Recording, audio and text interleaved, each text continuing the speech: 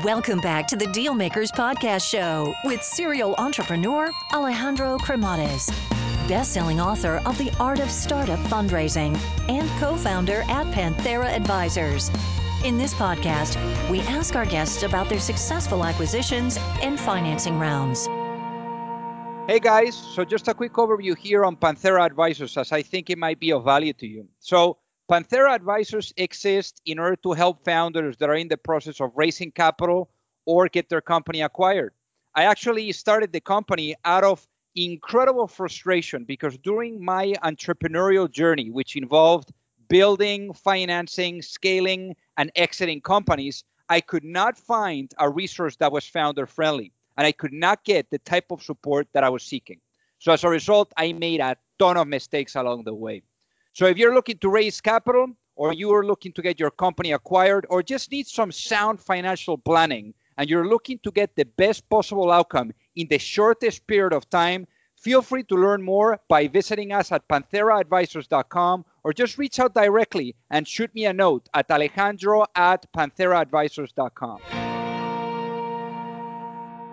Alrighty, hello everyone, and welcome to the Dealmaker Show. So today we have a serial entrepreneur out of Europe that really he's gonna share with us his incredible journey. A full life cycle, build it, scale it, financing, exit it, and then also doing it again.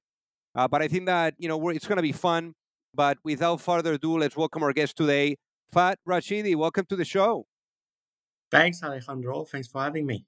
Super excited to be here today. So let's do a walk through memory lane. So in your case, you were born in France and you were raised there in France, but obviously with the immigrant parents. I mean, your parents were from Morocco. So I'm sure that being there and having your parents work so hard to really make or create a better future for you guys, I'm sure that was quite inspiring for you and that it was incredible influence for you as well as an entrepreneur later on. So tell us about your upbringings. Yeah, that's a great starting point, I guess, because, I think what happened during my childhood really defines who I am today. So, you're right. We come from a very modest background, immigrants background. The place where we grew up was, not very an exciting environment to live in, to say the least. And I think the conclusion of that experience is that you should never take no for an answer. When you're an outsider, when you're not part of a circle, and you're trying to go to the best school in France, or you're trying to achieve great scores at school, and to tell you a personal story, I applied to one of the top schools in France, Lycée Louis le Grand, which is where the most of the French presidents, prime ministers, top CEO of the big companies are coming from. When I did actually ask my teachers, mathematics, physics, science, to get to endorse me to go to that school, they actually refused initially, and then they put a really negative comment on my dossier for to submit to the school. I was really upset. I was really disappointed. I think it's hard to understand their reaction, but because you're not part of this elite circle, it's challenging. But I still pushed for it. I still applied, and I went in. Then also I received the answer from the school that I was accepted, and then my parents told me, "Well, you know what? We don't have the money to send you." So I had to find an alternative. That's my first experience of raising money. So finding a charity, Fondation France, in Paris, who helped me pay for my higher education. And actually today, they are a shareholder in the company because we've given them shares for free, because it's payback time. You should never forget where you're from and who helped you in the journey. And these guys are helping other entrepreneurs to build businesses, to access higher education. So yeah, that was a very a tough experience, but really the learning curve. And again, with the message of if you want to get something, just go for it and don't take no for an answer. And why do you think they refuse to endorse you, the teachers? Well, I think I was the top student in the class for years. Their own children were in the class, and I was well above the results of their own children. I think probably they were a bit upset with that, and it's hard to describe. I don't hold any grudge for that, but they also maybe see you as an A threat. outsider, an immigrant, and I don't know actually. It's a good question. Wow. I Uh, mean, obviously now the times have changed quite a bit, but I mean, if that was to happen in the US, that would be all over the media, and it would be like, I mean, nowadays I think we live in the information era, so information flows very fast, and that would not happen nowadays. But in your case, I think even though from a negative, as you said, there's always a positive, and it's remarkable the fact that you're even giving back with the shares that you're allocating. But in your case, why out of all things math? I mean, it seems that math, and economics and all of that, it was really an interest, and you even went and continued doing that in university. yeah, yeah, absolutely. I mean, when I was a child, I was always building things, interested in science. I was actually telling the story a few days ago to one of my friends. I was reading biographies of Newton, Galilei, and I built a telescope. So I was always very interested in science, generally speaking. So I was really good at it as well, fortunately.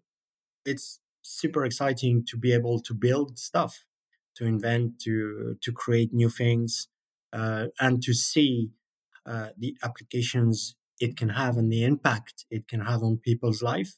So that's really what drives me, improving things and changing the statu quo and helping people like my dad or kids like me getting access to better information, better products, and in specifically in finance, giving them the tools and the ability to build a secure financial future for themselves. So in your case, after university, you did a little bit of banking, right? So either on the private or public, but you went first to Calion and then to the European Central Bank. So why such a change, from one another, jumping ships like that? Yeah, I tell you right now, Alejandro, I started in trading. So actually, I started my career at Societe Generale in Paris, which was at the time, the top bank in equity derivatives. So I was a trader there, and then I worked also at Crédit Lyonnais, which then became Crédit Agricole and Calion. But I hated it. So I that's a very good lesson as well. I took the job because coming from my background, I needed the money, and it was really high, well paid job, and helped me pay back the mortgage of my parents, help my brother go to a higher to university, etc. But I really hated the job. This the concept of pure speculation and making money for the sake of making money was definitely something I didn't enjoy, and so I didn't see the point. And then that's why I decided that I want to go back to my roots, which is building things, mathematics, science, building models. Actually, at the European Central Bank, I was responsible for building financial models. I actually have designed the models that help the board of governors predict the interest, the rate curve, the yield curve, and then as a consequence, infer from that inflation expectation and drive monetary policy decisions. And today, that model is still used by the European Central Bank, and so it's a starting point where I realized you should never do stuff or take a job if you don't like it, if you don't enjoy it, and if you're not having fun. So that's the main reason. So then your first rodeo, obviously was Vantage Capital Markets. So tell us about.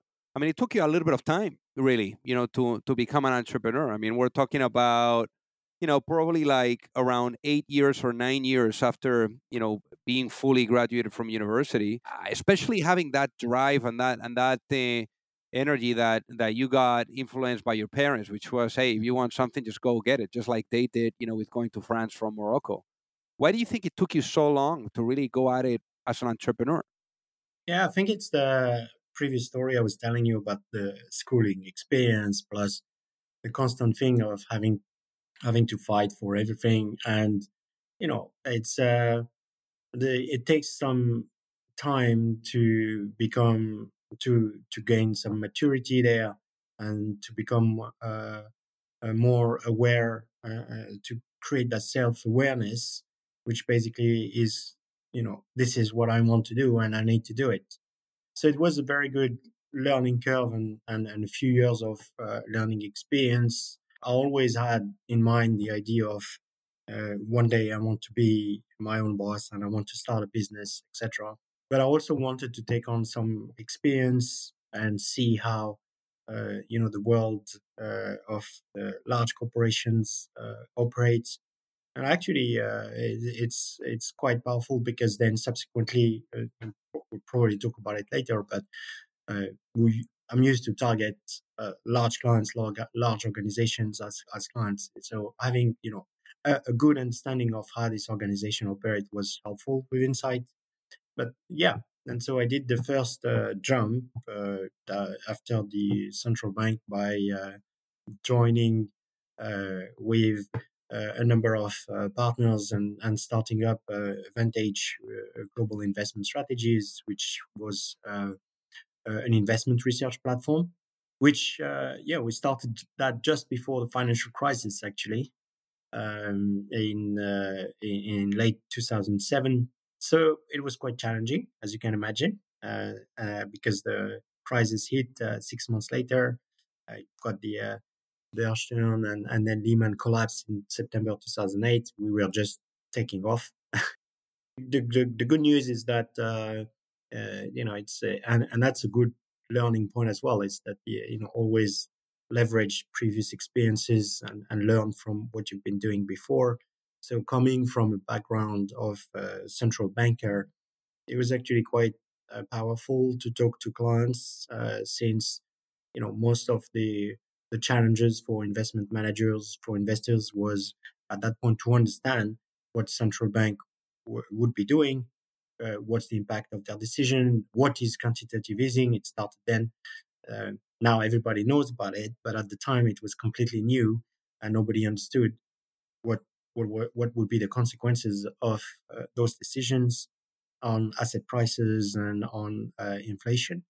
Yeah. So we managed to still onboard new clients, but then the regulators started to change the way managers and clients were paying for research, and that basically put a nail in the coffin. And so we stopped the business. So what was the lesson for you? Because as they say, you either succeed or you learn. So first of all, it's getting scale fast. So the business was growing, but it was reasonably slow. So we were breaking even, but it was not scaling up fast. And then secondly, it's like always keep an eye on what's going on the regulatory space, especially in financial services, because that can completely change your business model. So yeah, didn't see that one coming, and so basically we didn't anticipate the changes on the business, and therefore we were a bit late to react. So in this case, I mean, this at least led you to your next company, and your next company probably your biggest success to date, and that is Scientific Beta. So on Scientific Beta, I mean, what were you guys doing, and how did you? I mean, it was a quick jump. So you went from failing right away to like starting another company right away. I mean, no even time for nothing. So tell us about this. Yeah, exactly. It's not a sprint; it's a marathon. So you need to be resilient, never give Yeah, up, and if you get hit in the face, just start again. 100%. So how did you start again? How was that process like? Well, very very quickly. I mean, and actually, it's taking on board all the lessons of the previous experience. So first of all, and again, following the financial crisis, what happened is that a lot of asset managers, pension funds, large asset owners started to shift their investment from active managers and active management strategies to what is called passive investment strategies, indices, because they were like, we look at the financial crisis, we're paying 2% fees on the AUM to this fund manager, plus a 20%, performance fee. And these guys just delivering the S&P 500 investment returns. So we pay for his boat, his Ferrari, and his big house, but we should buy an index at a few basis points and get the same return. So trustees, regulators, and large asset owner realize that actually it makes more sense to shift a huge amount of our asset allocation to indices, and we basically benefited from that. So the business started by selling indices and what is called smart beta indices, or automated investment strategies, replicating or mimicking, if you want, what active managers are doing, capturing different investment factors in the market, but at a fraction of the cost, and with a solution that is easily deployable, easily implemented by the asset manager. And so, that took off very quickly because we went for the strategy, and I was leading the sales effort there. We went in the strategy to target the big whale and secure big clients to build credibility on the product. And the first clients were BlackRock and Amundi, which are just the largest asset manager in the world. And so immediately that created huge credibility. Then subsequently we signed up Morgan Stanley, and then it went on very quickly. So that was the exciting experience, a business which started out of south of France, in Nice, and then expanded in Europe, in the US, in Asia, etc. And then I think a lot of large player in the market took notice. What was happening at the same time is that there was a huge growth in the ETF market, and ETF are obviously replicating those type of indices in particular, and it basically therefore attracted a lot of attention from stock exchange. Those stock exchanges, Nasdaq, New York Stock Exchange, the LSE in London, or the Singapore Stock Exchange, were very keen to build up their index capabilities. And so we had a few conversations, and then actually the Singapore Stock Exchange bought the business for over 200 million. Nice. And it was quite a straightforward conversation there. And actually they're still running the set of indices today and still growing the business. How long did it take from first touch point to closing? It was less than 6 months. Wow. So they were the ones that approached you. I mean, did you put like a M&A process in place to find them, or was it just like completely inbound? So yeah, I was mostly responsible to drive the sales at the time and focusing on there. So the CEO at the time, Noel, was driving that process, and we were having just very limited number of conversations with the main index stock exchange. Got it. So incredible, obviously fantastic exit, and then in your case, you did a little bit of private markets, and you actually were lecturing as well, and that led you to the next company, to Abaca. So tell us about Abaca and how you came up with the idea and how you went about it with bringing it to life. Sure. So yes, today I'm the CEO and founder of Abaca, which is a company we started in late 2015, and registered the company in London in January 2016. And Alejandro, it was an easy one actually to some extent, because in the previous business, Scientific Beta, all my clients were telling me that this is great. We have a great investment product. Thank you for the indices. This is fantastic, performing well, etc., etc. It's kind of a new product, but our next challenge is we to make sure that we can explain that product to our customers, to also the retail investors. We want them to use it. We want them to invest in it. We want them to understand it, and we want to be able to sell more.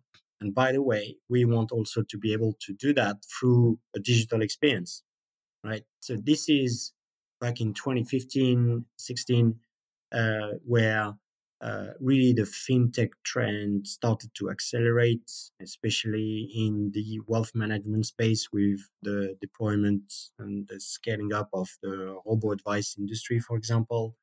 And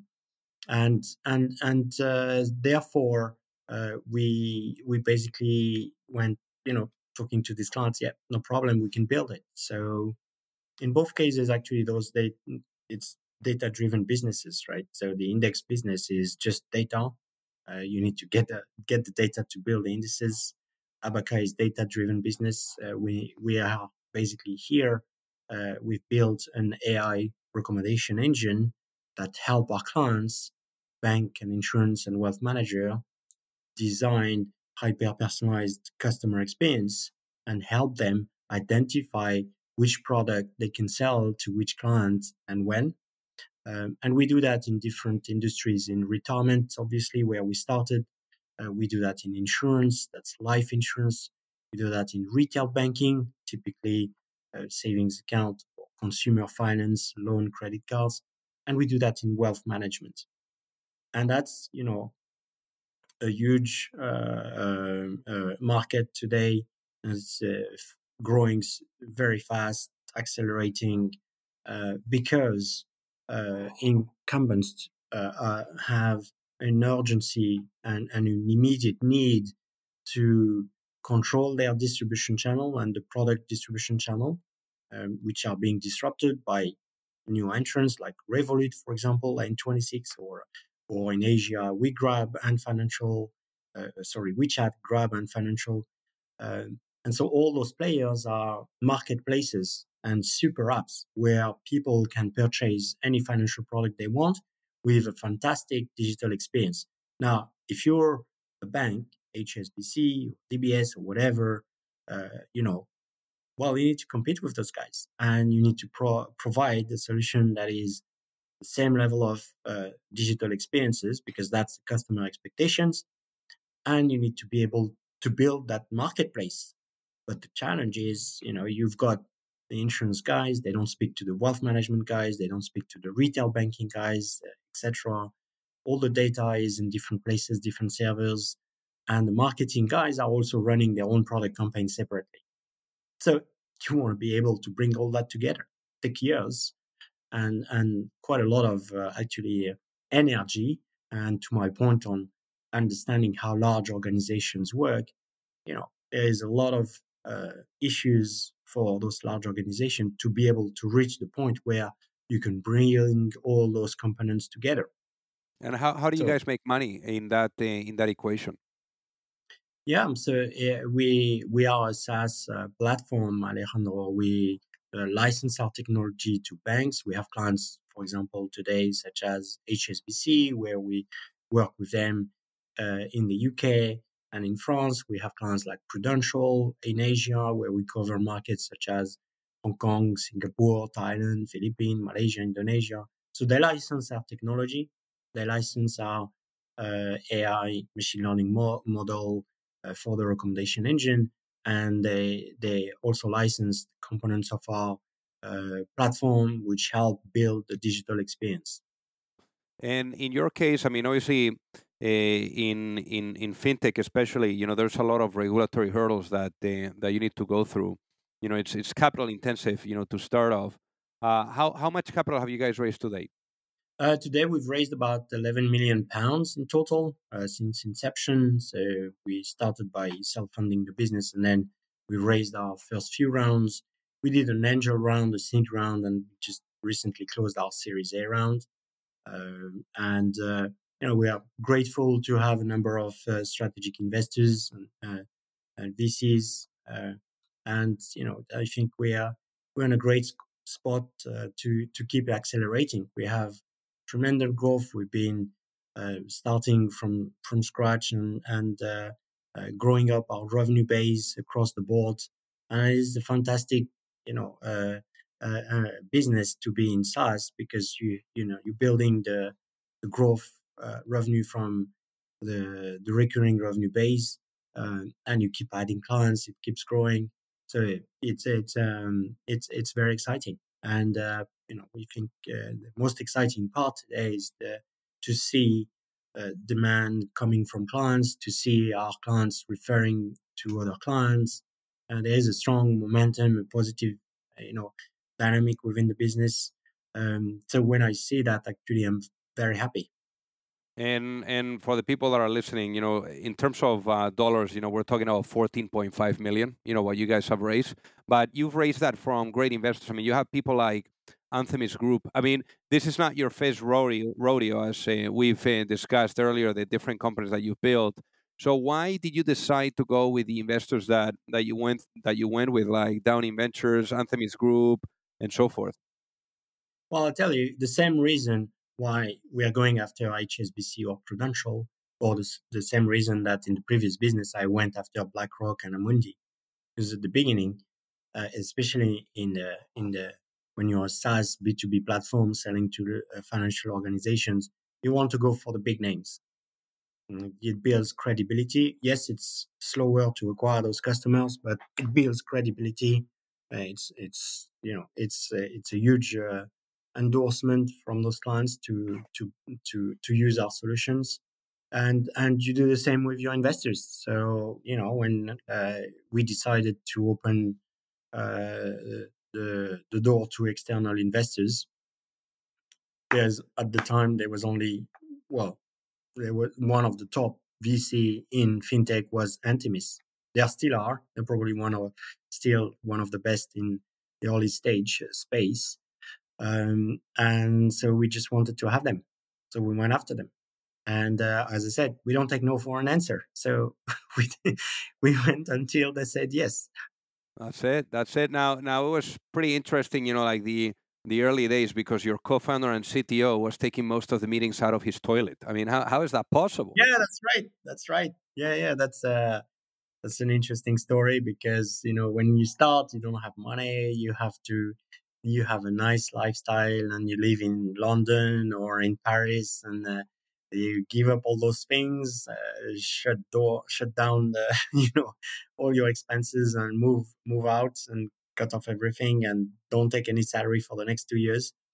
So Benoit moved out actually from Paris, and he moved out in a small house in the countryside, and he didn't have any office, so he was working from his toilet room. Yeah, he was sitting. I have a picture.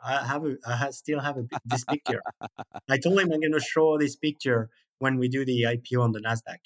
That's amazing. I love it. I love it. And now, how are you guys thinking? Because you're in Dubai, you got team in London. How are you guys thinking about distributed teams and also building the team up?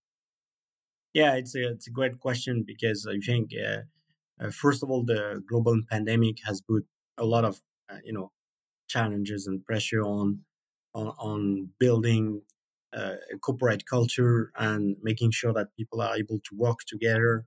And for us, it's probably a level higher, because you have different offices in different countries. But yeah, it's making sure that you are in contact with the team all the time. We've got a great management team. They are very involved with everyone, doing gathering, team meetings, constantly, putting on your camera when you do calls. And then now we have a structure where You can work from the office and you can also work from home. So it's a hybrid, basically a workplace environment there. And I think it's really important to keep the right work-life balance. Because, as I said at the beginning, you want to do stuff and you want to be happy when you work. So it's really important to keep that in mind and to make sure that everybody enjoy what they're doing. So imagine a fact that you go to sleep tonight and you wake up in a world where the vision and mission of Abaca is fully realized. What does that world look like? Right. So it looks like a very large global organization servicing banks and insurance companies globally. We've done our IPO. We are a public company. And, I have to deal with some corporate governance issues and stuff like that, because that's what people do at the board level, right? So, but I think I will just on that point, I think I will still focus very, very much on the business and maybe put some people to take care of the governance there. 100%. You got to delegate. You always got to get people better than you. So imagine if I put you into a time machine and I bring you back in time to that moment where you're still employee of the European Central Bank, and that moment where you are thinking about maybe starting something on your own. And imagine you were able to have a chat with that younger self and see that younger Fat and be able to share one piece of advice before launching a business, just one. What would that be and why, given what you know now? Yeah, be more ambitious. So never take no for an answer and reach for the sky. And why being more ambitious? Do you think you were not as ambitious before? I don't know, but it's difficult to say. But I think you can achieve more by being more ambitious. And sometimes, you put down your ambition or your dreams or your expectations just because people are telling you to do so, or just because there's a bit of negativity around you. I don't know, but it's just human nature. If people keep repeating stuff to you, you start to believe in it. You shouldn't. You should listen to your inner self and believe in yourself and reach for the sky. And one book, when you're reaching for the sky, you got to be armed with the right tools and with the right information and knowledge. What would you say is one book that you wish you would have read sooner? I don't know. Do I have to mention your book, Alejandro, or can I take another? Well, let's not mention the book. Let's mention another one. All right. Recently I've read the book from Mark Benioff, the founder of Salesforce, on the Blitzkrieg and on how to scale fast. Amazing. I love it. Bestseller. I highly recommend that book. I mean, incredible journey that he's had. So really amazing. Yeah, and to the point on don't put down your ambition and reach for the sky and go for it. Yeah, he's a perfect example of that. Yes, 100%. So Fat, for the people that are listening, what is the best way for them to reach out and say hi? Well, they can go on our website, abaca.me, abaka.me, or they can email me. I'm very accessible, FHD at abaca.me. Amazing. Well, Fat, thank you so much for being on the Dealmaker Show today. My pleasure. Thanks for having me, Alejandro. It was a pleasure. If you like the show, make sure that you hit that subscribe button. If you could leave a review as well, that would be fantastic. And if you got any value, either from this episode or from the show itself, share it with a friend. Perhaps they also appreciate it. So also remember that if you need any help, whether it is with your fundraising efforts or with selling your business, you can reach me at alejandro@pantheraadvisors.com. You've reached the end of another episode of the Dealmakers Podcast. For free resources and materials, head over to alejandrocremades.com. Thank you for listening and see you at the next episode.